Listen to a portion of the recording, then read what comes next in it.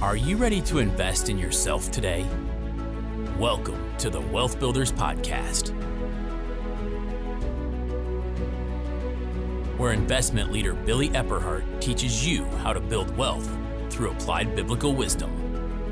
Scripture says in Deuteronomy 8:18, "Remember the Lord, your God, for it is He who gives you the ability to produce wealth." At Wealth Builders, our goal is to teach you how to build wealth through applied biblical wisdom in your finances, your business, and your investments. Now, let's join Billy Epperhart. Hello and welcome to the Wealth Builders Podcast. I'm your host, Billy Epperhart, and this podcast is meant to empower you with practical ways to make a kingdom impact. I'm going to teach you how to make sense of making money for making a difference all in about 15 minutes. You'll learn how to combine faith and finances for a balanced and fruitful life. And if you'd like notes, remember to go to wealthbuilders.org/shop. That's wealthbuilders.org/shop, and you can get your free download for this episode. Well, I want to welcome you today for this episode again, and just have a couple of scriptures I want to share. But I want to let you know that right now, economically, and I know many of you listen to the podcast to hear me talk about the stock market and real estate and other types of investments. But right now, you've heard me say on the podcast several times that we're in an everything bubble. I think that is still true. I think that real estate is a little bit safer right now, generally speaking, even though the real estate market is extremely hot. In fact, in all my years of real estate investing, I have never seen it this hot, as hot as it is right now. And so you have to make sure that when you're buying that you're not overpaying, and that's very difficult not to do in this market. But the balance, especially if you're an investor, is always to make sure, as long as you maintain your positive cash flow. You know, you can use what we teach on a gross rent multiplier, or you can use the 1% or 1.5% rule that we teach. And if you don't know what I mean, you can go to our website, wealthbuilders.org, and look at that. So as long as those type of percentages are still working for you and you're maintaining positive cash flow. Now, let me say this. With low interest rates that we have right now, you can actually get below that 1 to 1.5%. Because the interest rates are so low that if you put some money down, even as small as 10%, typically it'd be 20, but you could probably make it in some markets small as 10% and still cash flow with the low interest rates that you're able to get. So right now, that's the only balance that you have. And by the way, that's the reason that property markets are so high right now, is because there's so much cheap money that's in the market. So I wanted to give you that. And the second thing I want to talk about quickly was inflation and interest rates, how they go together. So right now, not only with real estate and candidly in the stock market, we've been in this inflationary time.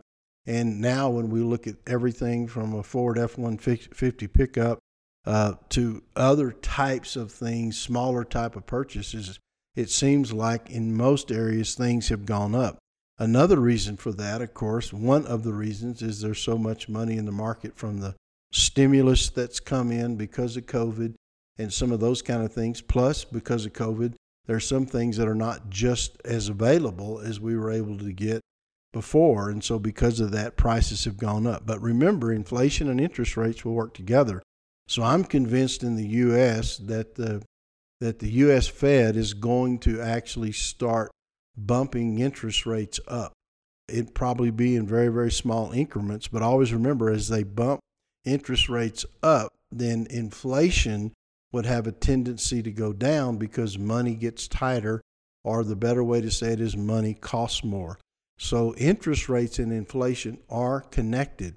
And so if the Fed starts tightening regarding the actual money they put in the economy and actually raise interest rates so that money actually costs more to borrow, then what's going to happen at some point in that, what's called tapering, in some point as that happens, then what's going to happen is that inflation will start softening.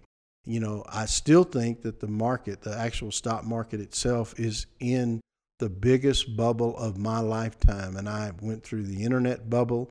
I went through the 2008 crisis, and I can go back to several other instances of what happened in the 90s, late 90s in the Asian money crisis, and then we had other things that happened. So right now, I think using caution is really important in the kind of the market that we're in. So that was just a quick economic update, but I wanted to read a scripture to you, and I want to talk quickly about focus, rhythm, momentum, and this can apply to your investing. It can apply in your walk with God. Proverbs chapter 4 and verse 25, and I believe this is from the Message Translation Bible, says, "Keep your eyes straight ahead and avoid all sideshow distractions." Keep your eyes straight ahead and avoid all sideshow distractions. Paul said in Philippians chapter 3, "This one thing I do, forgetting those things which are behind and looking or focusing on the things which are ahead." I think one of the keys in life that I want to talk to you about, even in the investing arena, is to understand focus. And I like to tie two other words with it.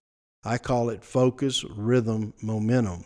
And the way it works is that if you actually, I like to say it this way, if you break your focus, you break your rhythm, and you get yourself out of what I would call the rhythm that God wants you walking in, and you lose momentum. So if you maintain your focus of where you're supposed to be, and that's really true even in investing. For example, if you have a specific formula that you're using in investing, that what happens is that if you get outside of that formula, and most of the time it's okay if you have more than one, but I don't know that it's okay if you have more than two. Sometimes then you have too many distractions, but you need to maintain your focus into the one or two formulas or cookie cutters for any of your investing, regardless of what area you're investing in. Of course, the two biggest markets, that I don't know that I've shared it on the podcast, but the two biggest, you have real estate and you have the stock market. And so single family real estate in America actually carries more value than the entire U.S. stock market. And so those are your two big markets of assets that are more easy to acquire or get a hold of. And but you need to, whether you're investing in stocks or whether you're investing in real estate, you need to have at least one primary formula you use. And I know that some professional investors, they have 5 or 6 depending on the environment. But I think for the normal individual investor, if you have 1 or 2 primary formulas or cookie cutters that you use, you stay with that. And if those don't work, then you don't break your focus. You stay with them. You still maintain your rhythm. In that season of time, your rhythm is actually going to be patience, right? So listen to me. I want to just encourage you here. Don't get discouraged, right, with sideshow distractions. If you have developed and you've learned to grow and you've learned to invest properly and actually be profitable and make money in a certain thing, then stay with your focus. Sometimes staying with your focus requires patience, so that you have to wait for those good things to come to you. Remember, money's attracted, not pursued. So focus, rhythm, momentum. So don't break your focus, even if something is not out there exactly where it should be. Learn to be patient. And then if you do in time learn something different, I call that becoming, embracing a new wineskin. It doesn't mean that you get rid of the old, right? It means that old is going to come back around. More than likely, that formula is going to work. And so focus, rhythm, momentum. So if you break your focus, you break your rhythm, and you lose your momentum. So make sure that you're careful and practice patience in the light of that. Now, here's a couple of enemies that I want to give to you here on enemies to focus. Number one is impatience. And I just talked about that. Because what can happen is you get impatient and you start either trying to force the formula, or what you do is you try to create something off of that formula because you're not patient. And what happens is many times in that context, you end up making a bad decision. You make a bad investment decision. So that's number one. Number two, and you may not think that number two is applicable here, but it is. I call it convenience. What happens is sometimes people get into areas they don't know about or understand or know what to do because they're actually convenient. In other words, it's really easy just for me to push a button. I'll tell you, for example, you can computer trade the stock market and all kinds of different type of instruments in the paper asset market, which are primarily stocks and bonds. There's all kinds of things that are way more convenient than going out and looking at, 100 pieces of property somewhere to try to find one that'll work. So you have to be careful with convenience, because most of the time, unless you have real experience in those areas, the more convenient something is to do, then most of the time, the more easily it becomes to actually lose money. And so that is such a key thing for you to understand and know. And then the other thing, I think, so impatience, convenience, and then another one is selfishness. And what I mean by that is this kind of goes with the convenience, but selfishness is I don't really want to do what I need to do to either learn something or to either be patient, and I'm ready to move, and you get impatient, but you start making those decisions to just kind of satisfy your ego. And that is definitely a form of selfishness when you're doing it just to satisfy your ego. And then the last one that I want to give you here in this podcast is what I call options. And I think this is one, the first one, impatience, and this one, options, are the one that probably has caused me the most trouble in my life when I made the wrong decisions. And here's what I mean. When there's too many options and you kind of have this smorgasbord, if you would, maybe that comes across your table. I like to say it this way, or comes across your choices. You learn to stay in your lane. In other words, don't invest in something you don't understand, right? I remember the very first time years and years and years ago, because I own quite a bit of precious metal. And I remember years ago when I first started buying, back when you could buy gold for $300 an ounce. And I remember in the buying process, I was new, I was young. And so if I could just buy, one Krugerrand, for example, I was really doing well. And so I would go buy, and then I would remember I would go to, for example, sell the gold. And of course, there is not only a transaction fee, but there's the spot price, which most of the time in this situation, when you're selling, is discounted. And then you also have in that discount a transaction fee. So most of the time, if you tried to sell quickly, you're going to lose money. So I learned that when I buy, for example, I'm talking about options now, because I still buy gold and silver. And by the way, in an inflationary environment, in the economy, precious metals, which are a type of commodity, are a really good place to put your money, a good place to hold your money. But you have to remember, gold and silver are a defensive investment. You rarely ever buy gold and silver to make money. I'm not saying you can never make money, because you can, but I'm saying the purpose of it is more of what I call a defensive investment. So the three things that I primarily focus on is, number one, real estate.